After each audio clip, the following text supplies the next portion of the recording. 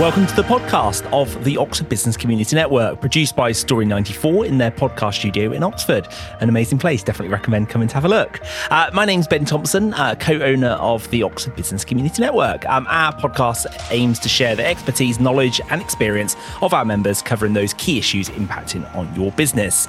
For this episode, really delighted to be joined by three people that I respect highly. So we've got Mary Thomas of Concise Training and Concise Digital. We've got Nick Mason of Wagner Mason Accountants, and we've got Howard Feather Business Advisor. And today we're going to be talking about all things related to owning a small business in Oxfordshire. So let's just start by introducing our guest today. So Mary, tell the listeners a little bit more about you. Hi, so I'm Mary Thomas. My businesses are Concise Training and Concise Digital. We've been going since 2008, and we are all about digital marketing.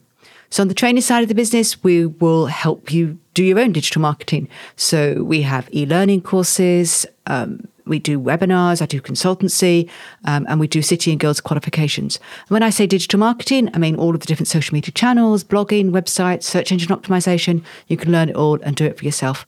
Or if you don't want to do it for yourself, we offer an outsourced approach. So we are website designers, we do SEO, we manage social media campaigns across Facebook, Twitter, LinkedIn, Instagram, and we also do paid social media campaigns, as well as blog posting and newsletters.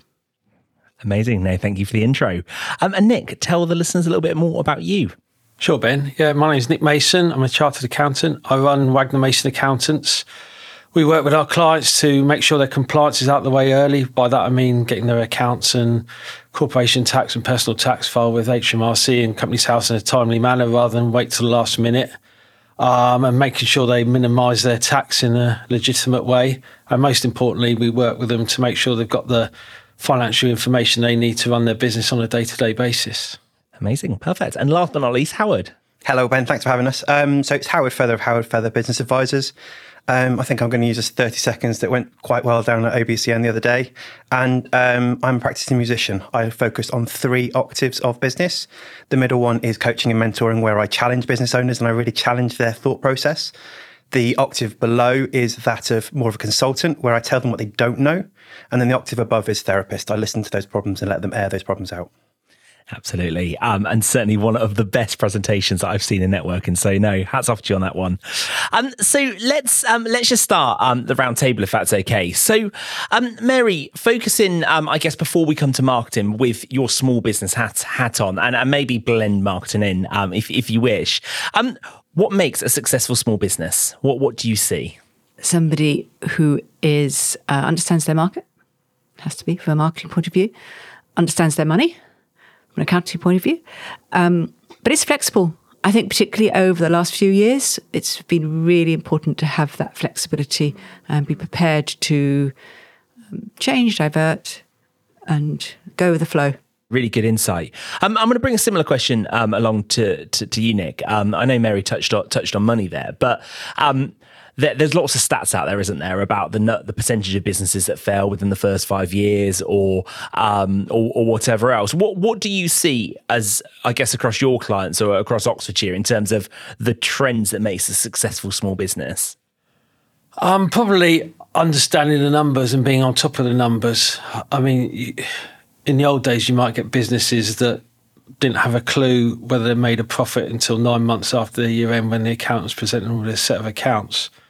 Whereas these days with the cloud bookkeeping software, you can know to the second where you're at in terms of like your P&L and in terms of your balance sheet. So by that, I mean in terms of who owes you money, who do you owe money to, so what's your sort of cash balance at? Because a lot of businesses get into trouble when they run out of cash, and that could be because they've not chased any customers to pay them after they've done the work, or they're paying their suppliers too early, or whatever it is, really. So yeah, being on top of the numbers. No, good insight.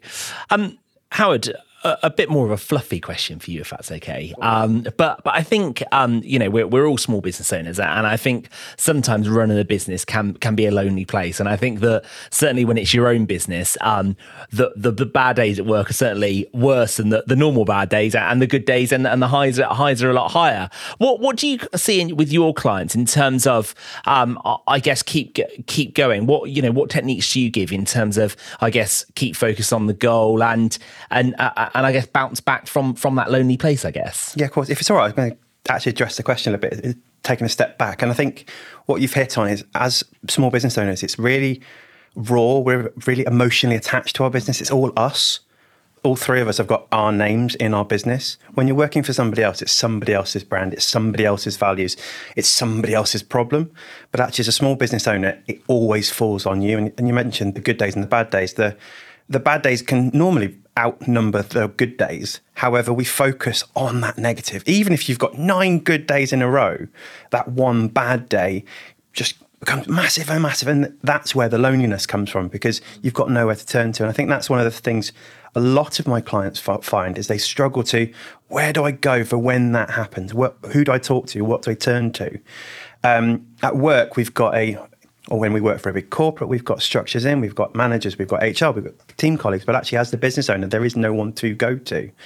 And I think one of the things I found easiest, and I know everyone in this room, is find a peer group of people that are in the same boat. Networking is a really easy, low-hanging fruit with that one. It's because everyone that goes networking is in the same boat at some point. They've gone through that journey. They've gone through that, wait a minute, have I just made a silly mistake and just gone and bought a printer for loads more money than I should have? Or have I actually just made a sound investment? I need somebody just to bounce that off across. No, absolutely. No, you make some really good points there.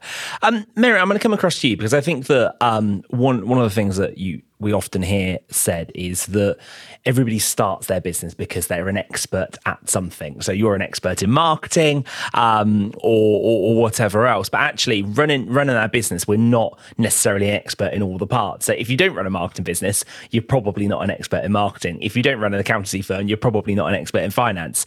So I guess what would be your advice to small businesses under that umbrella of marketing? And what are the things to do and the things not to do, I guess? Oh, that's a, how long have you got? I'm going to start with something that sounds really, really basic, but it's something we had today, actually. We've got a new client or a new prospect, has a great business idea, has come up with a great name. It actually describes his business really well. And so he wanted to use that as a domain name. So he went off and he looked for domain names, and the .com's gone, but the .co.uk is available. So he said, yeah, that's what my business name is going to be. Let's get the logo sorted out. Let's get everything else. And we sort of then said, okay, so he wants to do social media. The name's gone on Facebook. The name's gone on Instagram. So what's the point of having that brand name with the domain name if it doesn't match up? And it sounds really, really obvious, but it's a mistake that so many people make, and they want to create this brand name, which is great, and they want people to recognize it. But then if they've got to use a different name on Facebook and a different name again, perhaps on Instagram, it's a really easy thing to do right. Definitely. But could have a lot of consequences when you do it wrong.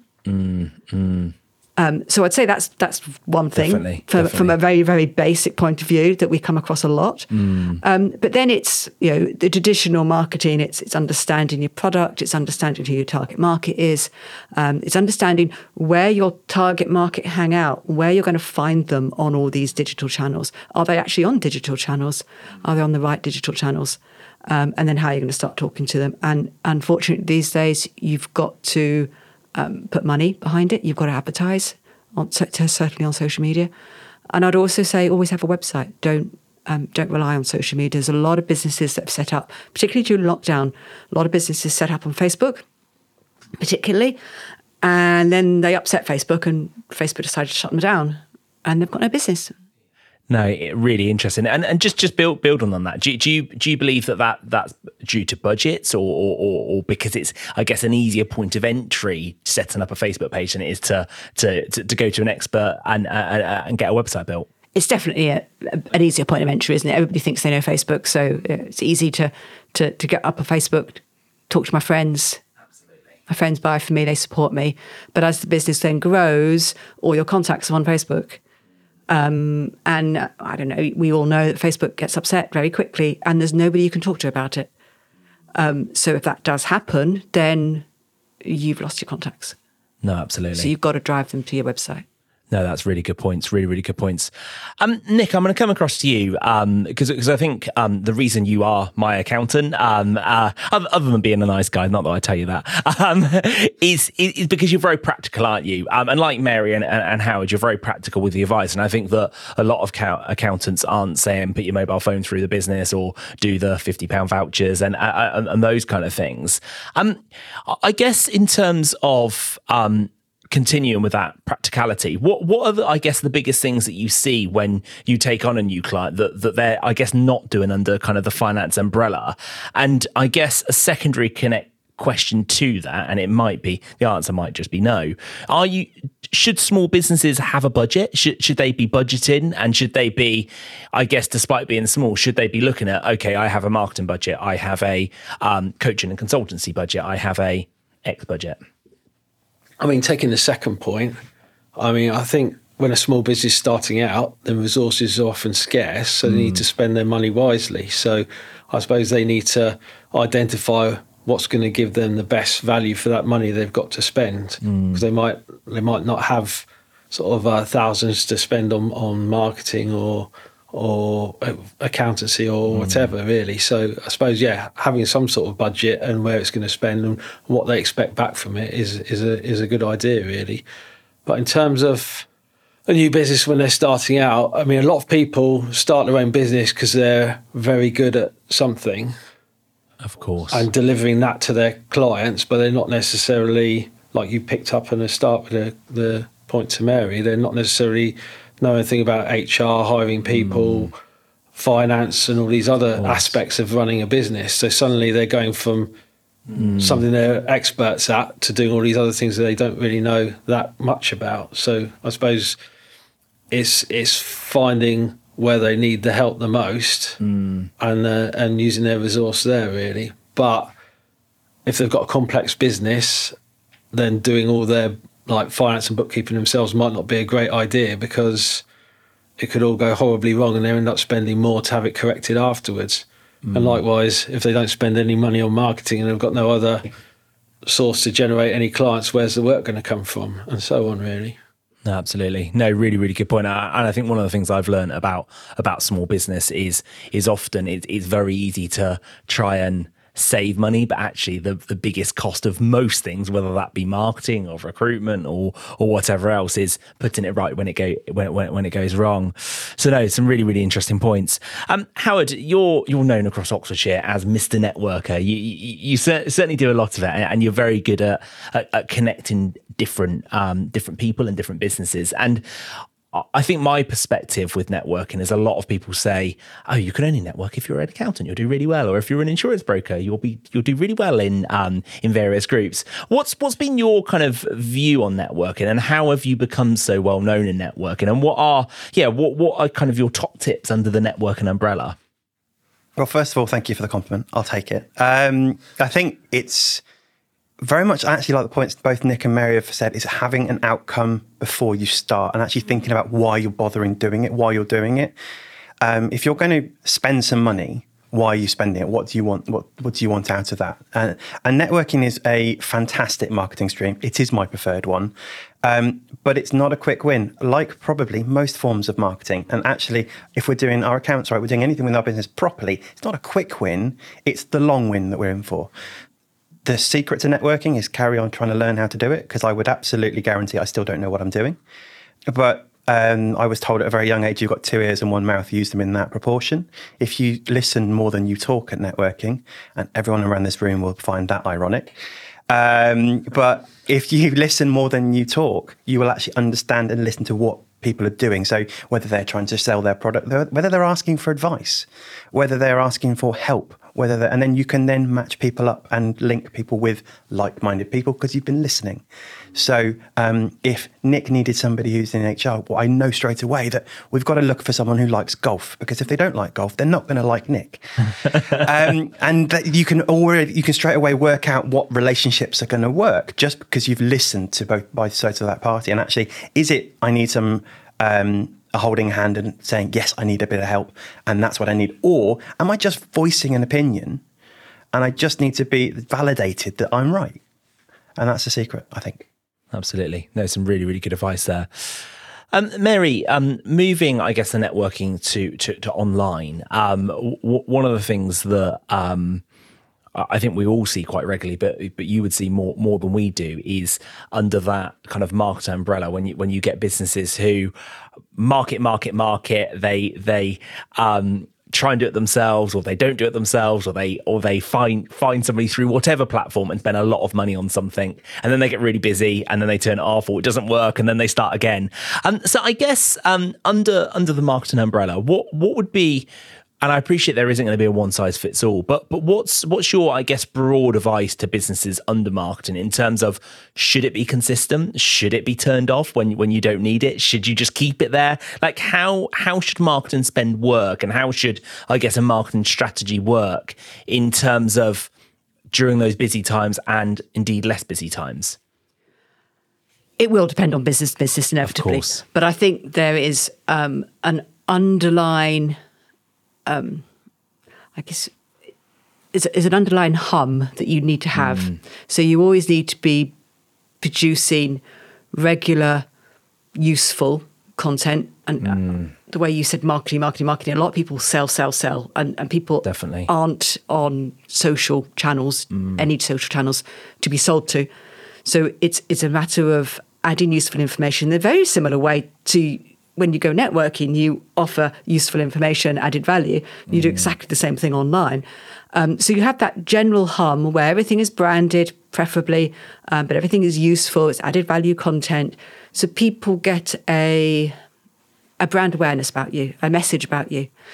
And then perhaps when you're less busy, you might do some more shouty work where you are doing more campaigns, where perhaps you're putting perhaps more videos out there, or more reels out there, or perhaps you put money behind it. And then there's almost another level on top of that where you're sort of really yelling, where you have got a much more specified campaign. Perhaps you're doing a competition or something like that, where you're really driving traffic to get an audience. But I think there's the three levels that you could do, that you could potentially turn on or off. But everything, my philosophy is, everything, or virtually everything to you, 75, 80% of what you do has to be added value. People have to have a reason to follow you. If you're just talking about your latest product all the time, I have this, so what? Who cares, actually? So it's how you offer value, how you generate brand awareness. No, really, really, really good advice there. No, thank you. Nick, coming back to you under, I guess, kind of this small business umbrella, really. What should businesses do when it's not going so well? So I think we've talked kind of quite positively so far in this episode of the podcast about the good practices. So whether that be around networking, or whether that be around finance, or whether that be around marketing. But when we're looking at a business that might be starting to run short of cash, or might be starting to go a bit quiet on clients, or something's not quite going right, what would be your advice? And I guess how do you counteract that? Well, I suppose you've got to try and identify what's causing the issue, isn't it? Because if it's lack of cash, then why is it lack of cash? Is it because you're losing money, or is it because you're not getting the money in from clients? Because if it's not getting the money in from clients, then that's something that could potentially be much easier resolved, really, by just sort of having some basic credit control procedures and how you go about collecting money. But I suppose if you're losing money, then I suppose it's, have you got unnecessary costs in the business you can cut out?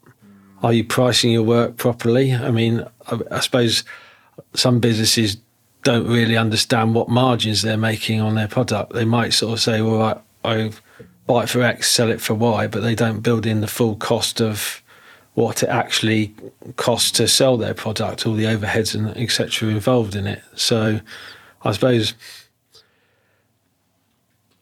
it's understanding what is the issue and then seeing if something can be done about it. But obviously, like, if it's, I suppose, if you are losing money and you're not in a position to raise your prices or go and find some more customers that with a better margin, then you've got to seriously consider whether that's the right business model to carry on with, really.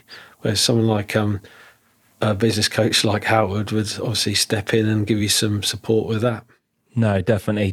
It's really, really interesting. I think we've all seen businesses through networking and through our own networks that, you know, they're run by such lovely people, and potentially it's a good product, but not necessarily a good business. So it's a really good, honest advice there.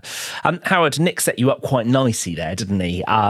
In terms of that. So I do have a question for you, but maybe build on Nick's point first. Yeah, I think one of the problems that small businesses own, and we've mentioned, we put our names all over it, we pour our passion into it. So let alone our own money.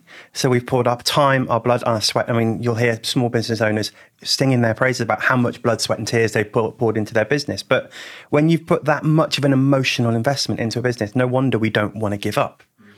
And there are analogies that we can find. All of the diamond miner, that I think it was an inch. If he carried on going one further inch, he would have hit the biggest diamond mine in 100 years over in America. But we all have to draw a personal line where we feel, actually, I can't go any further.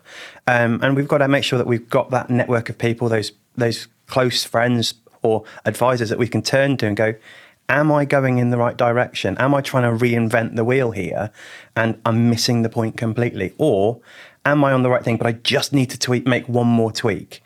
And I think there's a $1 million question of which way to go, but actually, as long as it feels right for you and you're doing it for the right reasons, it's always going to be the right way. I am a huge believer there is no correct way of doing business, but there are certainly a lot of wrong ways of doing it. So we've got to make sure that we're not going down those blind alleys and making sure that we've got the people giving us the right advice at the right time. No, good advice there. Good advice. Just building on that point, Howard. I've used the word lonely a few times in this podcast. Hopefully, people are still enjoying the podcast rather than making it sound lonely. If you work within a corporate, you have that support network ahead of you, don't you? But when you're the head of a business, you have a support network in a different way. And I think it's really easy for us to presume everybody knows what we do. So can you just kind of talk to the listeners a little bit more about the support that you could offer to clients, or I guess more broadly, the support a coach or consultant or mentor would offer in that way? Just thought it'd be quite useful for the listeners. Yeah, of course. And I think diving back, each advisor, mentor, coach will do it in a different way, but it's primarily going to be that sounding board. So it's going to be somebody that you can share almost those deep, dark thoughts of, is this going horribly wrong? Am I doing right? And you get to bounce those ideas off, because again, as a small business owner, you've got 100 ideas, 100 things, plates spinning at all the time. So sometimes you do just need to stop, address, and take address. When we're in the corporate world, it's called an annual review. It's called a quarterly review. We do that with our bosses weekly. And if you're underperforming, it's even more often. But that's one of the reasons a lot of us left. But when you're on your own, we don't get chance to stop. We've always got something else we could be doing. We've got that invoice we could be chasing. Well, if I just do this, that's another sale. Or if I go to one more networking meeting, I might get the next big one. And we're always chasing. We very rarely stop until our accountant says, right, I need everything from the last year's. And then, oh, wait a minute, let me have a look how I did last year. But it's just taking that stop, addressing what's happening right now. Almost as well, stopping to celebrate the successes. I think that's probably one of the biggest failings the small business owners do, because they're constantly peddling, they're constantly going for more, they're constantly striving for bigger, that they miss each and every one of the successes along the way. And again, it's another really subjective term, success, because what I call successful is going to be different from every person around this table. Society will tell us it's the big flash car, it's millions of pounds in the bank account, it's whatever. But actually, everybody's version of success is different. So something I tell a lot of my clients is comparison will kill all of the joy in a business. As soon as you compare yourself to anybody else, you're ruined. The monkeys start sitting on your shoulder and they start whispering those horrible things that all small business owners hear regularly. And a business coach or an advisor, or even just a mentor, somebody you network with regularly, holding you accountable just to check, are you all right? How's things going? Have you done what you said you'd do last month? That's, for me, the most powerful part of what we do. No, really good overview. Thank you for that. Mary, just something I sort of, it's quite a big topic, but I would like to give you a big topic and attempt to answer it within the time limit. Nick did touch on it earlier in terms of that kind of what you do yourself and what you outsource. And I think that you're incredibly well qualified to talk about that because you train businesses how to do the marketing themselves, but you also do it for them. What's your view in terms of what should be done in-house and what should be outsourced? And I appreciate there's probably not a one size fits all, but I guess what are the considerations when making that, I guess, that thought process? Okay, so I think it comes down to skills available in the business. A lot of the time, the business has.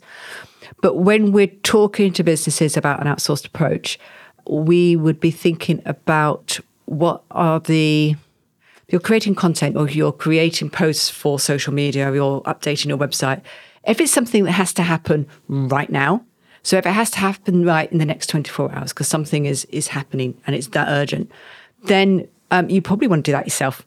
Because the nicest people in the world, not many agencies, unless you're paying them an awful lot of money, are going to be able to respond guaranteed that quickly. So when we respond as quickly as we can, but if you're doing a lot of it where it's real time, you're probably best off doing it yourself. If you are the person behind the business, so if you are the business and you're a one-man band and your personality is the business, then it's a good idea to do your own videos and probably your own posting yourself. It's going to be difficult to outsource that sort of thing because you're going to lose that personality. I don't know, there's two ideas. Yeah, good advice. No, really good advice and certainly what I was looking for. So no, thank you for that. We have come to the end of the episode, but I just want to end by saying thank you so much to the three of you for such insights. Certainly three people that I think the four of us have come together through networking. And yeah, I think there's the common phrase in networking, know, like, and trust, isn't it? And certainly me to the three of you, I would certainly use that phrase. So no, thank you for that.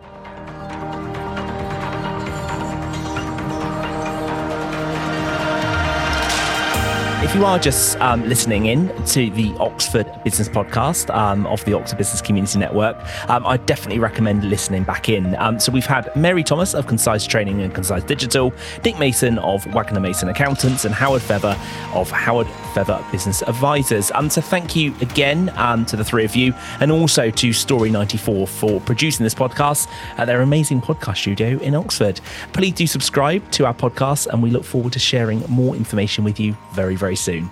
Thank you so much.